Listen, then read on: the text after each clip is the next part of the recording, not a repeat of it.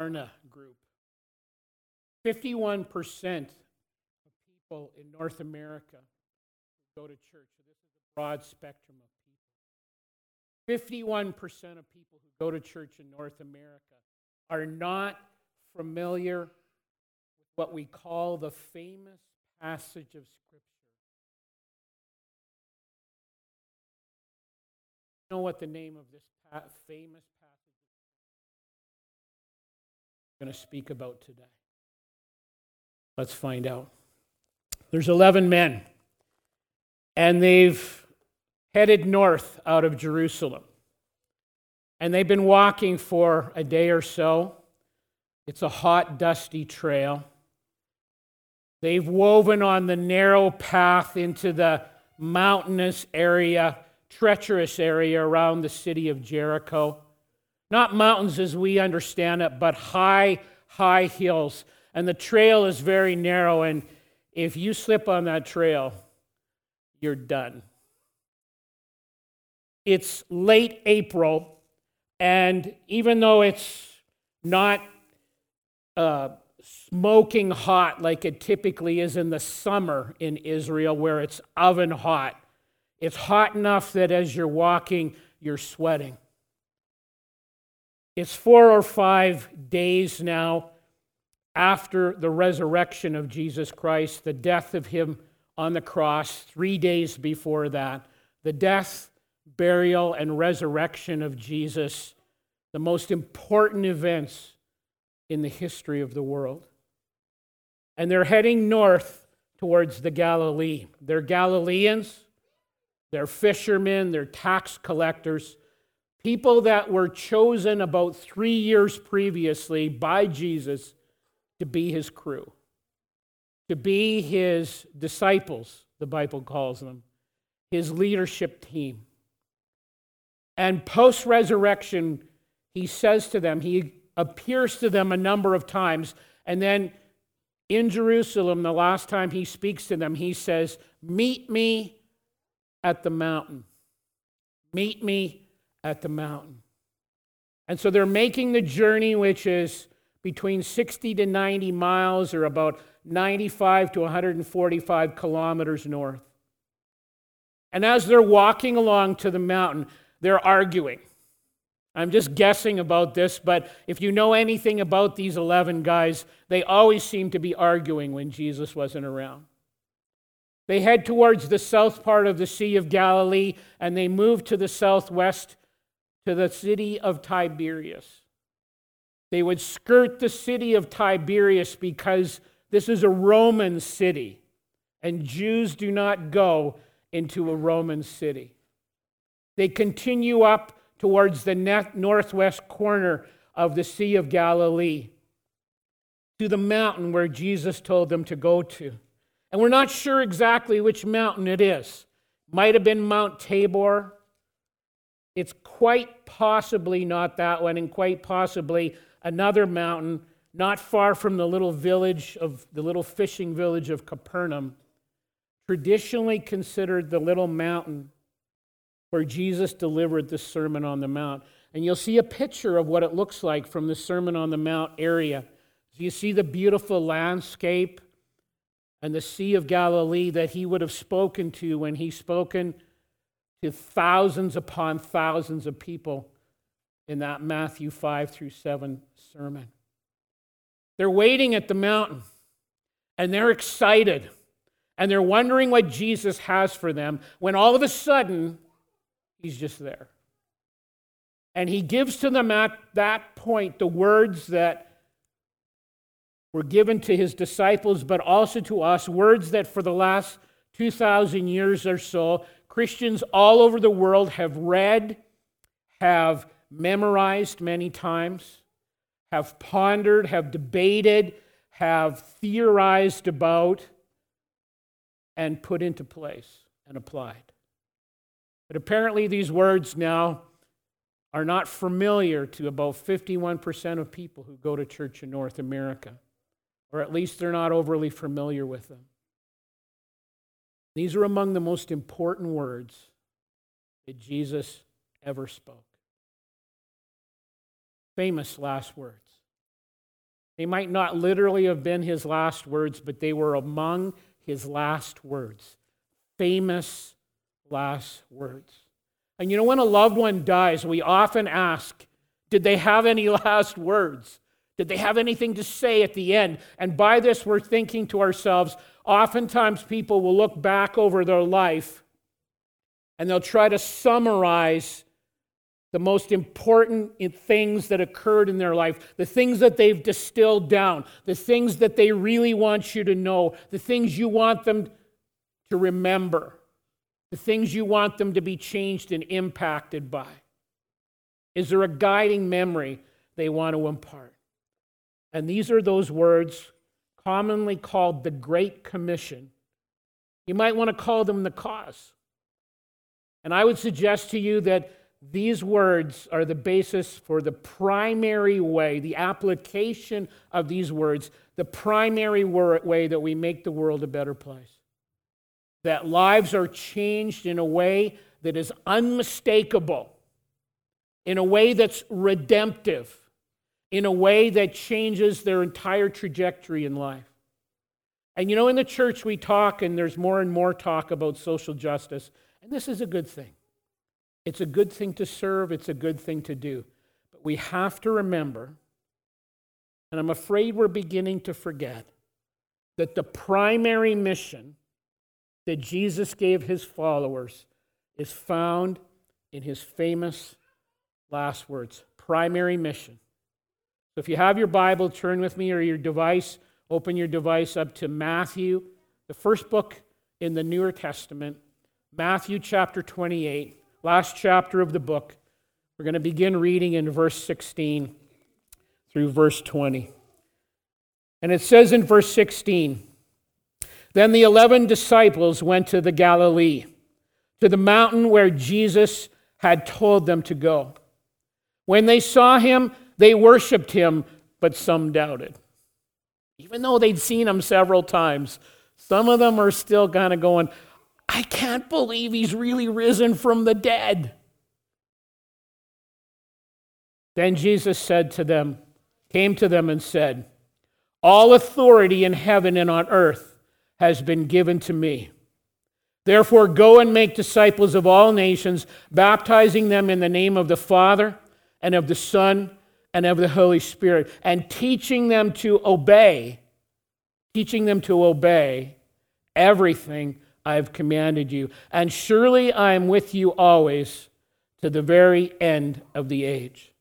And so Jesus says, listen, in the time between my first coming, during that long period, at least 2,000 years between when I first came and when I will come back, here are the things that I want you to be about, the primary things. This is the reason these words that people like Rachel are doing what she's doing. The motivation, if you don't believe these words, if you're not touched to the core by these words, your life doesn't get changed by these words. 4 times in verses 18 through 20, the word all, or a derivative of the word all, is used. 2 times in 18 and 19, and then he talks about everything in all ways. And he's saying, these words that I'm speaking have a permanent and universal validity to these truths. But he is also asking rhetorically, what is your part in this? Asking us very personally, what is your part in this? So let me reread verse 18 for a second. It says, Jesus comes to them and says, "All authority in heaven and on earth has been given to me." This word, all authority, these 2 words, all authority, actually comes from a Greek word called exousia, which means delegated authority. And so Jesus is saying, I don't have only the ability to do these things, I have the right. I've been delegated the right to do these things. I've been given all authority in heaven and on earth, and it's been granted to me by my Father. Authority over people, and over nations. Authority over everyone and everything they do or say. Authority over Satan. Authority over whatever you can think of or whatever you can name. And if you're old enough, you can think of the old song, he's got the whole world in his hands. Literally, this is what Jesus is saying. I have authority over all of this. There are no limits to this authority. He has authority over kings and over prime ministers and over presidents. He has authority over the American election, which is coming in just a few days. He has authority over COVID, which has changed our world. He has authority over what's happening in North Africa, in the Middle East, and in China, and in Russia. He is the King of Kings, and he is the Lord of Lords.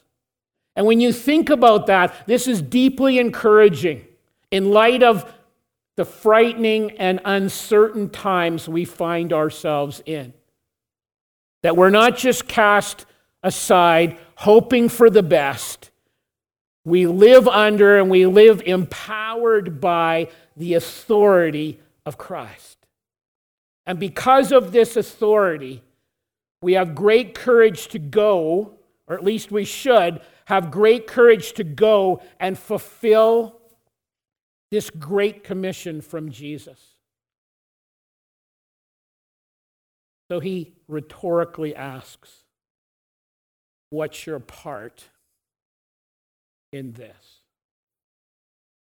Verse 19 and the first part of verse 20, he says, because I have this authority, you should be encouraged and to go. It says, therefore go and make disciples of all nations, baptizing them in the name of the Father and of the Son and of the Holy Spirit, and teaching them to obey everything I've commanded you. In English, if you're looking at that, depending on the translation you have, you would look at that sentence and a half or so, and you would say it looks like there's 4 verbs in that verse and a half of Scripture. But in reality, in Koine Greek, in the Greek, the language that this was written in, there's only one verb in all that.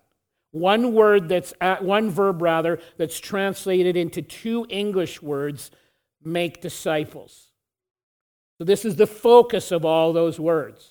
And then the other 3 English translated words that look like verbs are actually participles that hang on or are dependent on or are fleshing out the idea of the verb itself. And so Jesus is saying that to them, and he's saying to us, one thing above everything else, as I give you these last words, make disciples. This is the primary mission. Disciples who make disciples. This is why it's called the Great Commission. That you are to be the kind of person, when you are a follower of Jesus, that has been so transformed by that and so grateful for what Jesus has done in your life. So grateful for all that how he's touched you and changed you, that you're going, I want others to know about this. I want to be used by Christ to point others to Jesus. I want to pray for those people. I want to speak to them about Jesus when I have an opportunity to, that they would in turn give their life over to Christ. And I understand it's the Holy Spirit that comes and seals the deal in a person's life, but he uses us in this process. I want to be involved in, and I give my life to seeing their life given to him as well. That they would, like me, confess their sin. Because the Bible says every one of us has this sin problem. That they would confess their sin.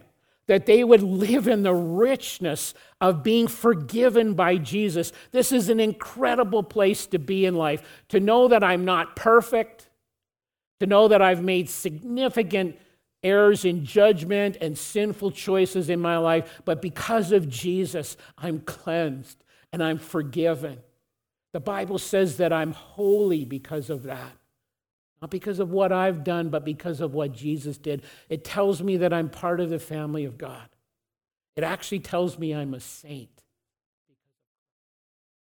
I want others to have this as well. And then to see them after they come in this relationship with Him, because one doesn't go without the other, to launch into becoming an active follower of Jesus that says, I don't totally get what this means, but I just lay my life down to you, Jesus, and I put you in charge of my life. And I pray that you'll just continue to shape me as I do life. That authority that's being spoken about in verse 18 would be used through my life, that I'd be empowered by your Holy Spirit to serve and to live in a way that reflects you well, so that I can be part of repeating this cycle in other people's lives, because it's made such a difference to me. That I would make disciples who would in turn make disciples.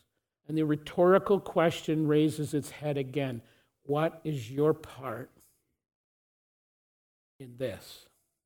And it's different for every person. It doesn't have to look like what my life looks like or what Rachel's life looks like. It looks different in each person's life. And Jesus uses us based on how He's gifted us and the place that He's put us in, the environment He's put us in life. You know, we make a big mistake if we believe that the world will just come to us. Just being here is not enough. It's important to have a presence, but just being here is not enough.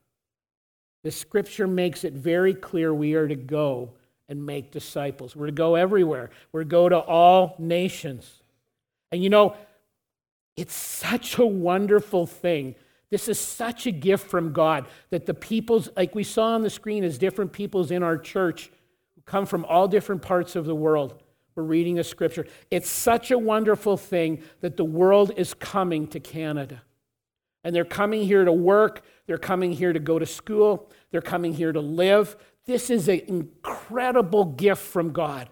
That God has given this opportunity that's really unprecedented in all of history. And as the nations come to Canada, we can lead them to Christ. We can model the things of Jesus in front of them. We can invite them into relationship with Christ. We can help disciple them. And then often, not always, but often, they go home to visit family, or sometimes they'll go back to their original country, and they can live the Jesus life there.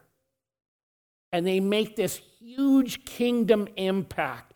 Don't miss the significance of the nations coming to Canada. It is completely changing how we do ministry. It's a wonderful gift from God. But also equally clear in this Scripture, and there's no ambiguity about it whatsoever, we are to go to them.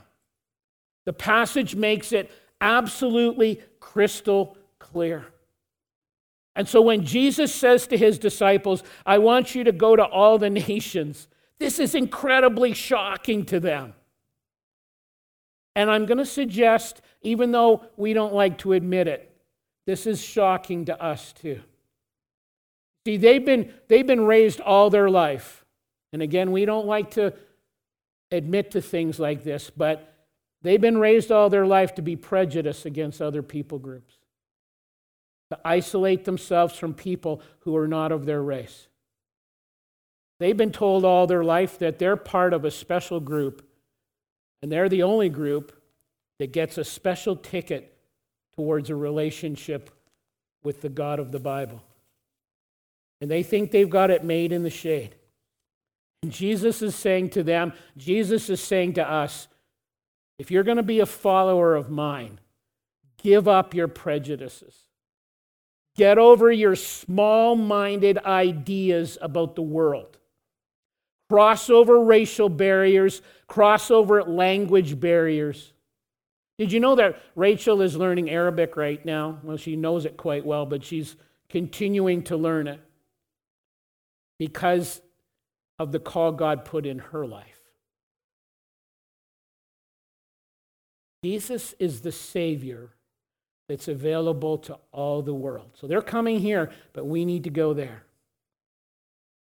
And we do this, he says, by the implementation of these three participles. So we've talked about going. We go across the street to our neighbor. whoever that neighbor might be, or those people in the sphere of influence in our life, but we also go to other countries. We baptize them. It's no accident that the word and the idea of baptism comes in the place it does in the passage after the person makes a commitment to Christ, where you're publicly identifying with Jesus. First of all, in your life, you give your life to him personally and privately, and then you publicly identify with him through the waters of baptism. This is one of the reasons we invite everyone who is a follower of Christ to do this, to follow the example of Jesus, to follow the example of Paul, to follow the example of every person that gives their life to Jesus in the New Testament. And someone says, well, Scott, my parents did something for me when I was a little baby or a little child. This is a good thing. You should commend your parents for this. They had your best interests in mind. They loved you, and they wanted you to have a relationship with God. And they were looking forward to that day when you would make that personal choice. Teach them to obey, he says, everything that I've laid out for you. If we just produce intellectualized Christians, we have failed. If we just produced intellectual Christians that know the right answer but don't put it into practice, we have failed massively. It was never, ever Jesus' intention for his followers to be passive pew sitters or casual onlookers who have I've got the right answers, but I never put them into practice, or I only put into practice the ones I'm comfortable with. If that's the kind of people we produce, we have failed. Each of us has a part to play to producing disciples who make disciples. Do you know what your part is? Because this leads to a spiritual multiplication that can become exponential, a church that reproduces itself through this unending, healthy cycle of spiritual reproduction. And then there's a great promise from Jesus. He begins by saying, listen, all authority has been given to me. Not only do I have the ability to do all this, I've been delegated the authority to do it.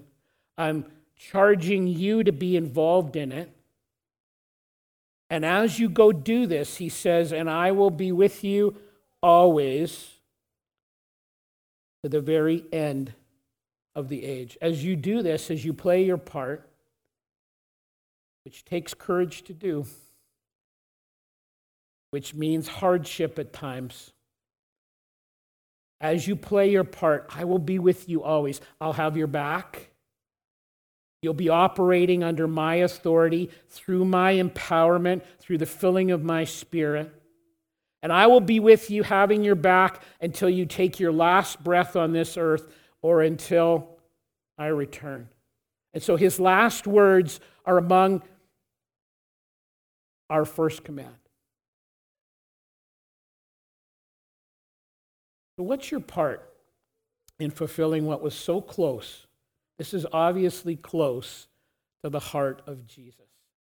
What's your part in fulfilling that which was the closest to the heart of Jesus? Well, let me just make some suggestions. But most importantly, these are just some suggestions, but just ask Jesus, what would my part be? And as he leads you. But let me give you some practical examples. I'm going to call the first one a GC prayer list, a Great Commission prayer list. Pick 2 or 3 people that you are in relationship with or are in your sphere of influence that to the best of your knowledge don't know Christ as Savior and Lord. And begin to pray for them regularly. Pray that Jesus would be revealed to them. Pray that they would be drawn to him. Pray for opportunities for you to point them to Christ, either by the way you live or by the things that you say. Ask Jesus, how do you want me to live out the Jesus life in front of these 2 or 3 people. And then pray for 2 or 3 international workers. Pray for someone like Rachel. And as Aaron said earlier, there's communication she can give you, or others. We have other IWs that are on the board out there in the lobby. Get information from them so you can pray specifically and on point. Nothing really happens in the kingdom apart from prayer. Secondly, we give. And it's such an incredible privilege for me to say, give sacrificially to missions. Give sacrificially to missions. So when you see the little envelope there in the chair in front of you, or that'll come up on the screen if you're watching online, if you look there, you see the section that says Global Advance. That's how we partner, apart from prayer, with those that are serving in other parts of the country. That's how we support people like Rachel, when we give liberally to that. And I encourage you to do that, to give sacrificially to that. And then finally, we go. And so really, locally here, how has God gifted you? And are you using those gifts that God has put in your life? Because you have a part to play. Maybe God is calling you to go to another country. Many people in our church have gone and served in other countries.